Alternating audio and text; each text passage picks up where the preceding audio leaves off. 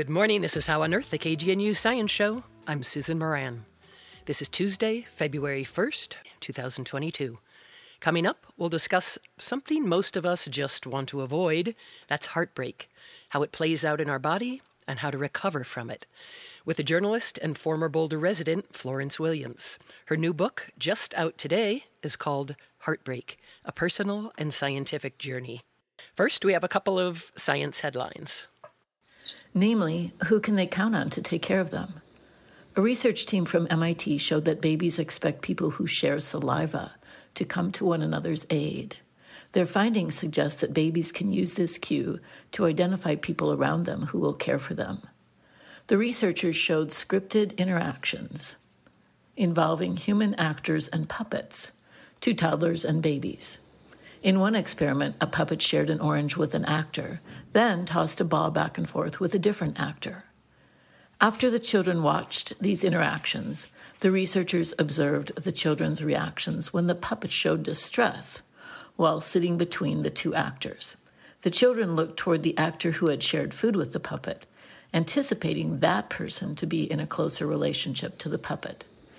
This work suggests that saliva sharing, such as food sharing or kissing, may be an important cue that helps infants to learn about their own social relationships and those of people around them.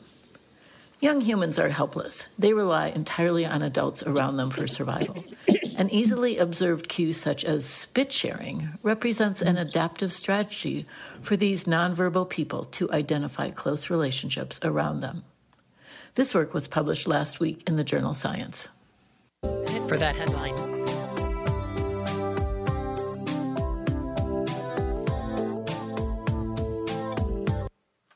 Many people celebrate New Year's Day on January 1st, but did you know that today, February 1st, marks the Chinese New Year, as well as Tet, the Vietnamese New Year? And could tomorrow's Groundhog Day, actually it's tomorrow, actually be part of an ancient New Year's celebration? Some Boulder naturalists have opinions about the real start of New Year, plus how to celebrate it. Let's listen in. Light is returning, even though it is the darkest hour. I'm Shelley Schlender. You're listening to KGNU volunteer Elena Claver, singing last December at the winter solstice celebration of the Boulder County Nature Association. For many naturalists, the winter solstice on December 21st marked the beginning of the new year. But some naturalists believe the new year begins this week, especially with tomorrow's sunrise on February 2nd. Imbolc is the Irish word that marks the ancient Celtic New Year's Day. You might know this celebration as Candlemas.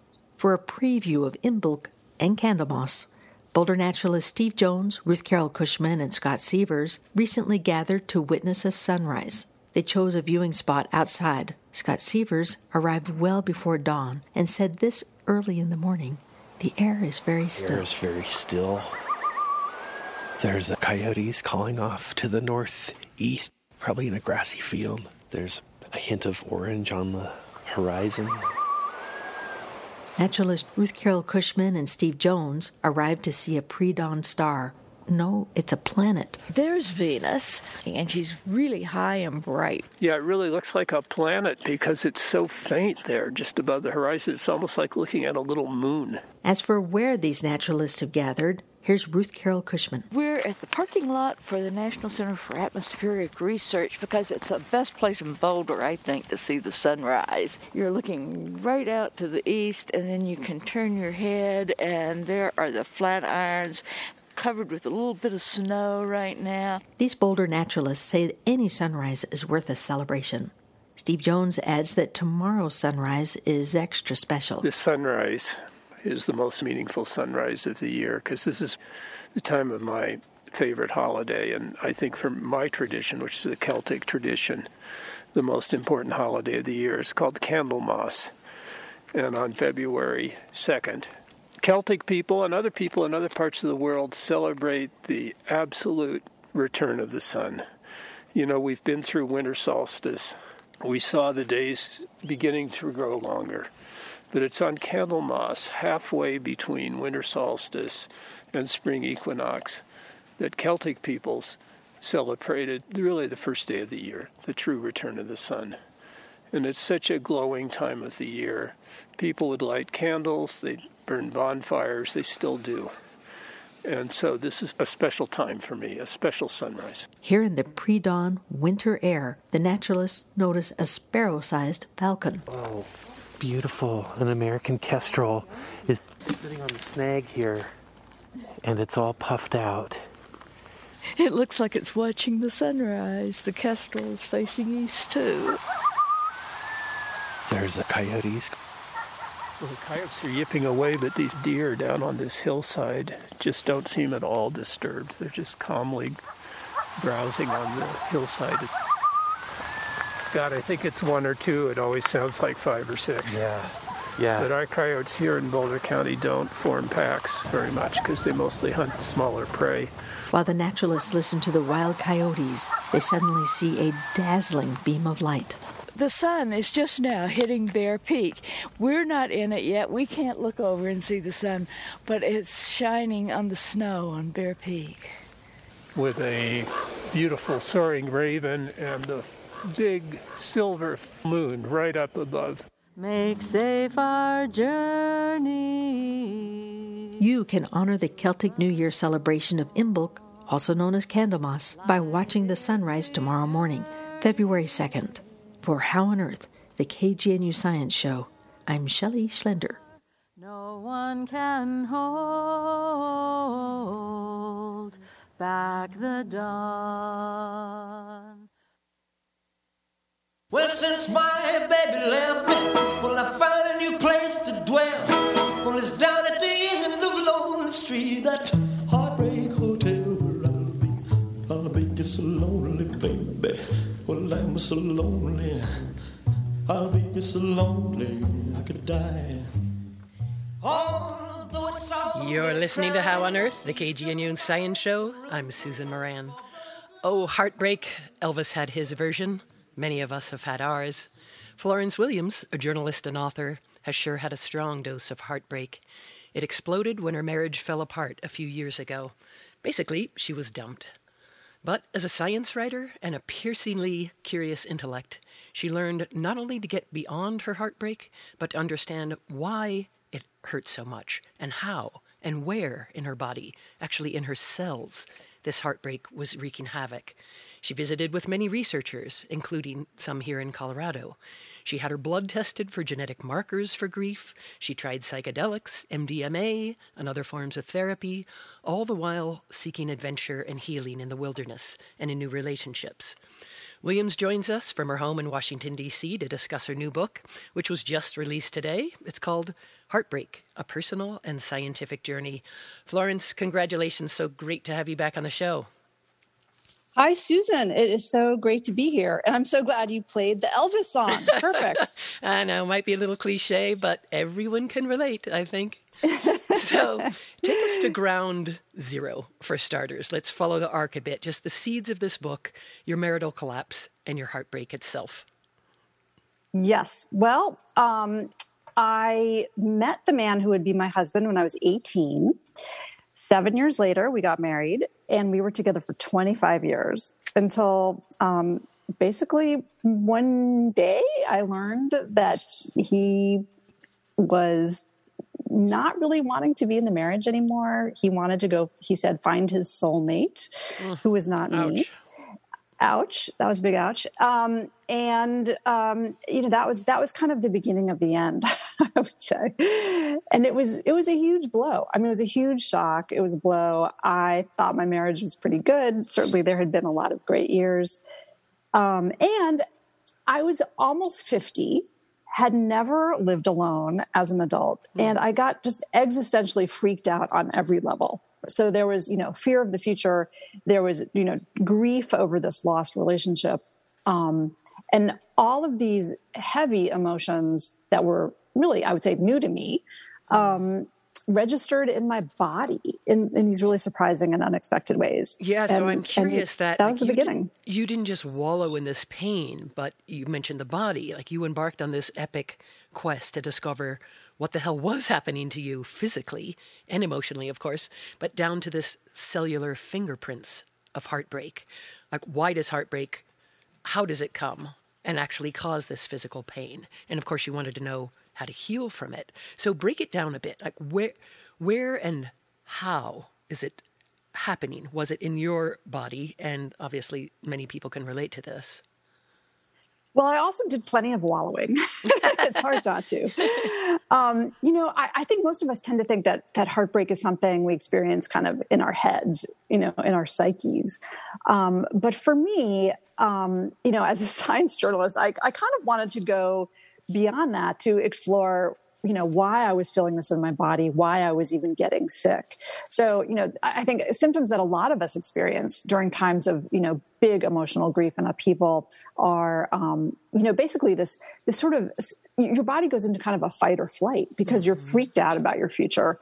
And you're suddenly feeling very alone in the world. And so for me, I lost a lot of weight. I had trouble sleeping. Yeah, like 20 pounds, you said, and you're pretty... Yeah, I lost 20 pounds I did not want to lose. I felt like I'd been plugged into a faulty electrical socket, that I was really, really anxious and sort of hyper vigilant, but also exhausted at the same time.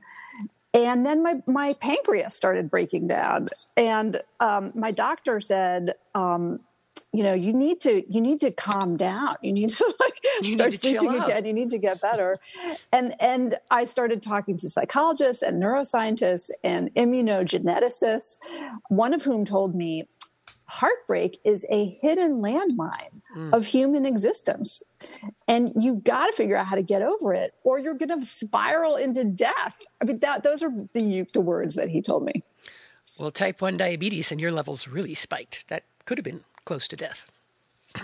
Yeah, I mean, so what happens to our immune systems when we're feeling lonely and rejected like this is that we pump out more inflammation.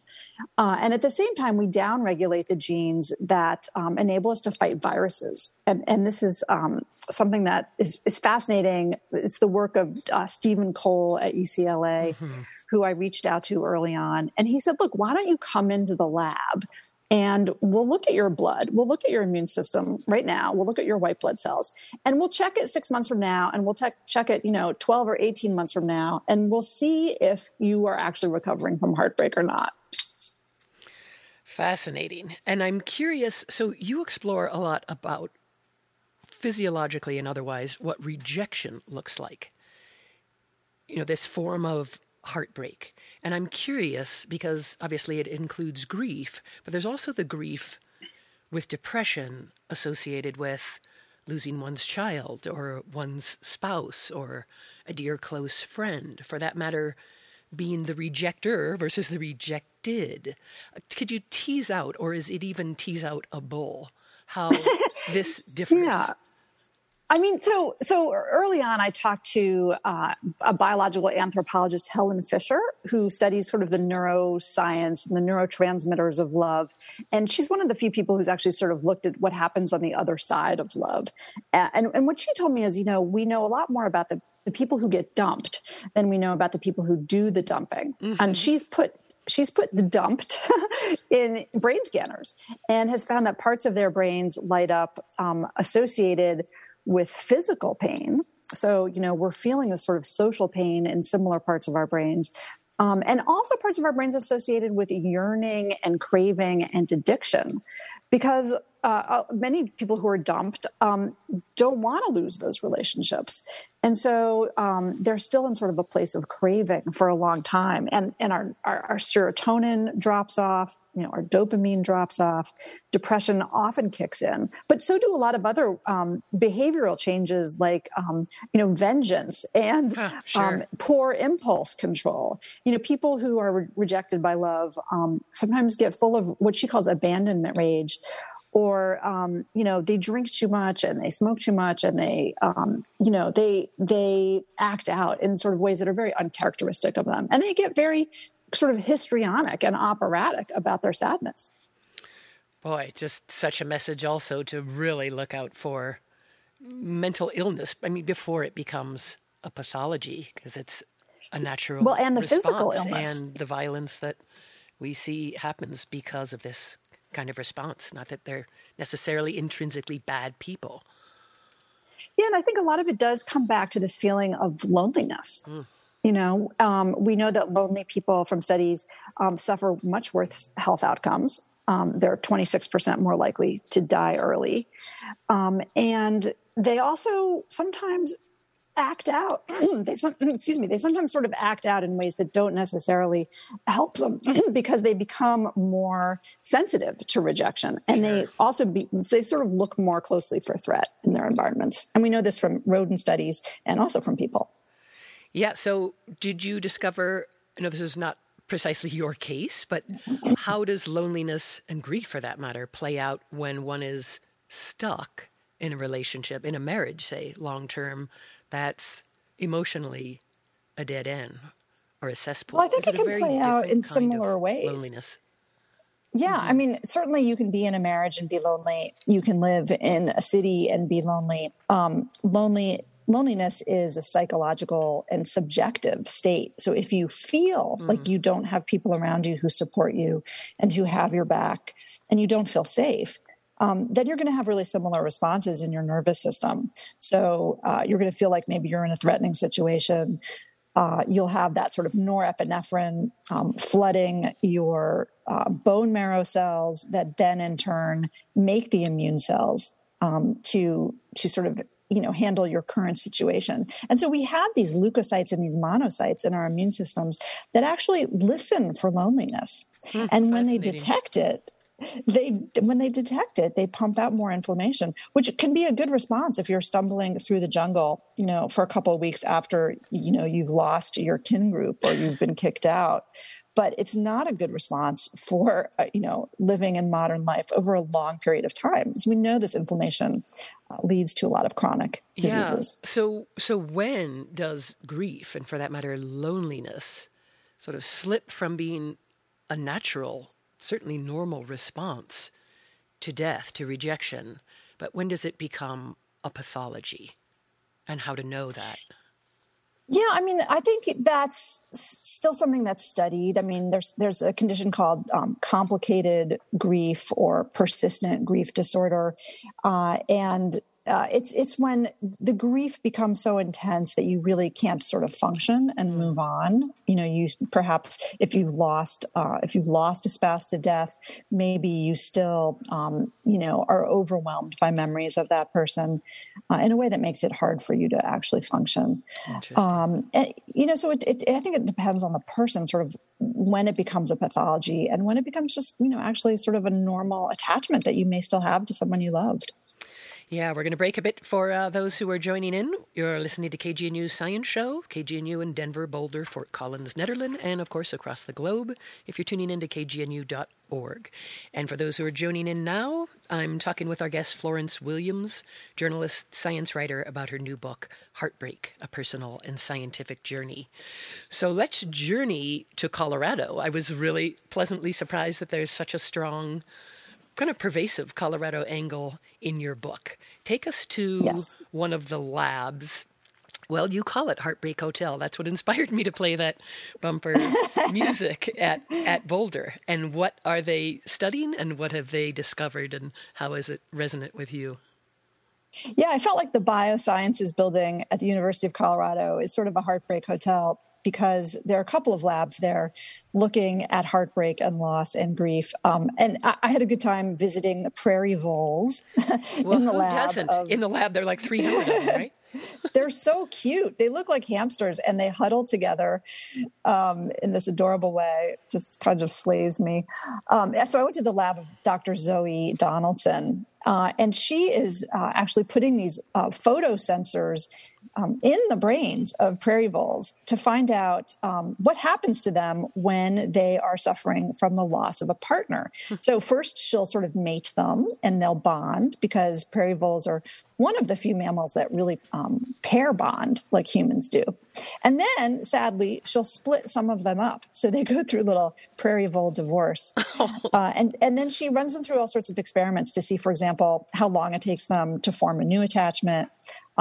If their mate is behind a door and they can press a lever to open that door, how long will they do it after that after their mate disappears? How long will they keep pressing the lever? How long does it take for the acceptance of loss to set in? Does the learning last so long that it takes their paws off? Yeah. Some of them press that little lever for a very long time. And what did they discover? And how, obviously, these are prairie voles or prairie dogs, I guess, as we generically call them here. How is that known to be, or sort of estimated to translate to humans? Well, one of the things she's looking at, and other colleagues that do similar work, is sort of how much stress hormone is the brain pumping out when we're faced with the loss of a mate. And it looks like that's one of the pathways for distress, is that when our mate disappears, our brains put out a lot of like corticotropin and corticotropin releasing factor. This machinery in the little vole brains really gets going. And what to me was so fascinating about it is that it looks like heartbreak, sort of wired in to our brains, that we're supposed to feel it, that there's sort of an adaptable reason to feel really distressed when your mate leaves. And that is really so you'll wait around for your mate to come back if your mate is just out for a long lunch in your prairie vole. That's fascinating. So you'll have enough patience to stick it out. Yeah, so you'll have this sort of behavioral drive to seek that person again, or seek that prairie vole again. But when it becomes a problem is when that your partner's actually gone for good, and then you're just left with this cycling torrent of stress hormones, and you don't have that mediating effect of sort of the love hormones like oxytocin to to reverse that stress. Oh, so intense. So take us to the other place you visited quite a bit and gave lots of your blood, both, as you referred to before, the baseline and then 18 months later. What happened in the UCLA lab? And then share with us a bit about this massive adventure you went on the river. Sure. So I worked with Stephen Cole at UCLA. I gave him my blood. These are not tests that you can do in your doctor's office, by the way. Darn. They're pretty obscure. He's looking at a suite of 200 genes that regulate these leukocytes and monocytes in our immune system. And for me, he said, at time one, some months after the split, your blood really does look like the blood of a lonely person. Like your blood looks like it's pretty freaked out, and it has a lot of inflammation. And so he said, you've got to get better right away. Do what you can. So then I visited a psychologist at University of Utah, Paula Williams, who said, health outcomes after divorce are terrible. We know that you're at increased risk for all kinds of things, including 23% higher risk of early death, quite significantly increased cardiovascular risk, blah, blah. She said, but we know some people who are really resilient are the ones who are able to find beauty and to cultivate a sense of awe. And I really leaned forward in my chair when she said this, because I like beauty. I like nature. I like natural beauty. Maybe I could just go spend as much time as I can in the wilderness and looking for awe, and maybe that will help my immune system. And so that's what I did. I went for lots of walks, and I also went on a 30-day wilderness trip down the Green River in Utah. And we looked at my blood before and after that.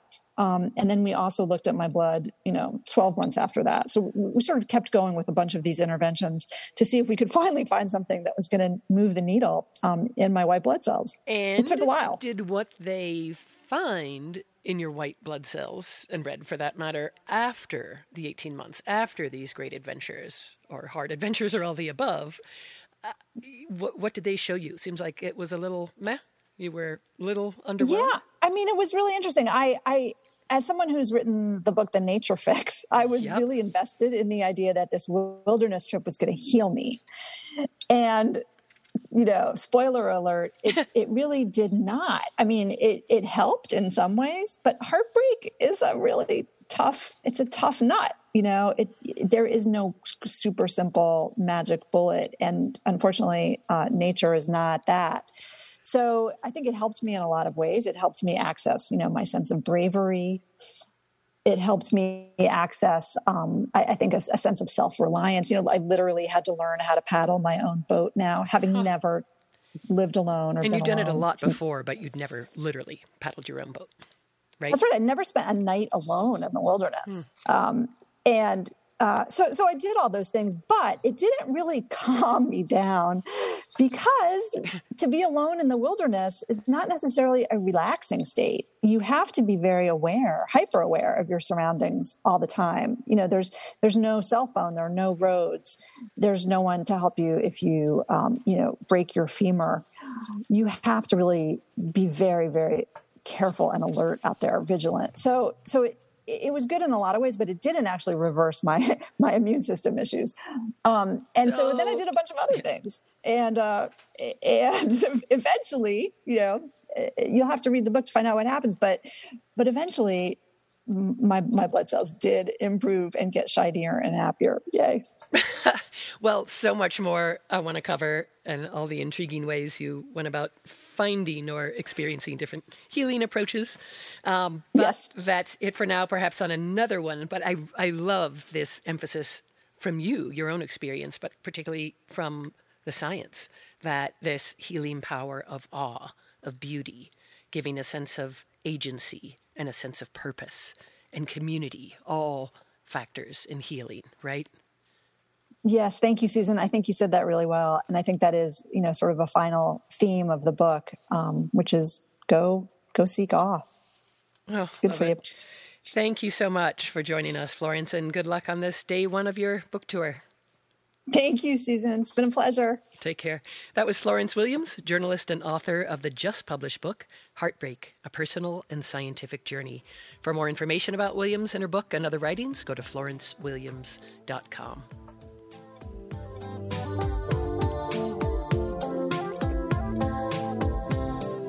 That's all for this edition of How on Earth. This week's show was produced by me, Susan Moran, and engineered by Rosanna Longobetter. Thanks to Shelley Schlender and Beth Bennett for additional contributions. Our executive producer is I, Susan Moran. Our theme music was written and produced by Josh Cutler. Visit our website at howonearthradio.org. To find past episodes, you can also subscribe to our podcast through iTunes. Questions or comments, call the KGNU comment line at 303-447-9911. For How on Earth, the KGNU Science Show, I'm Susan Moran.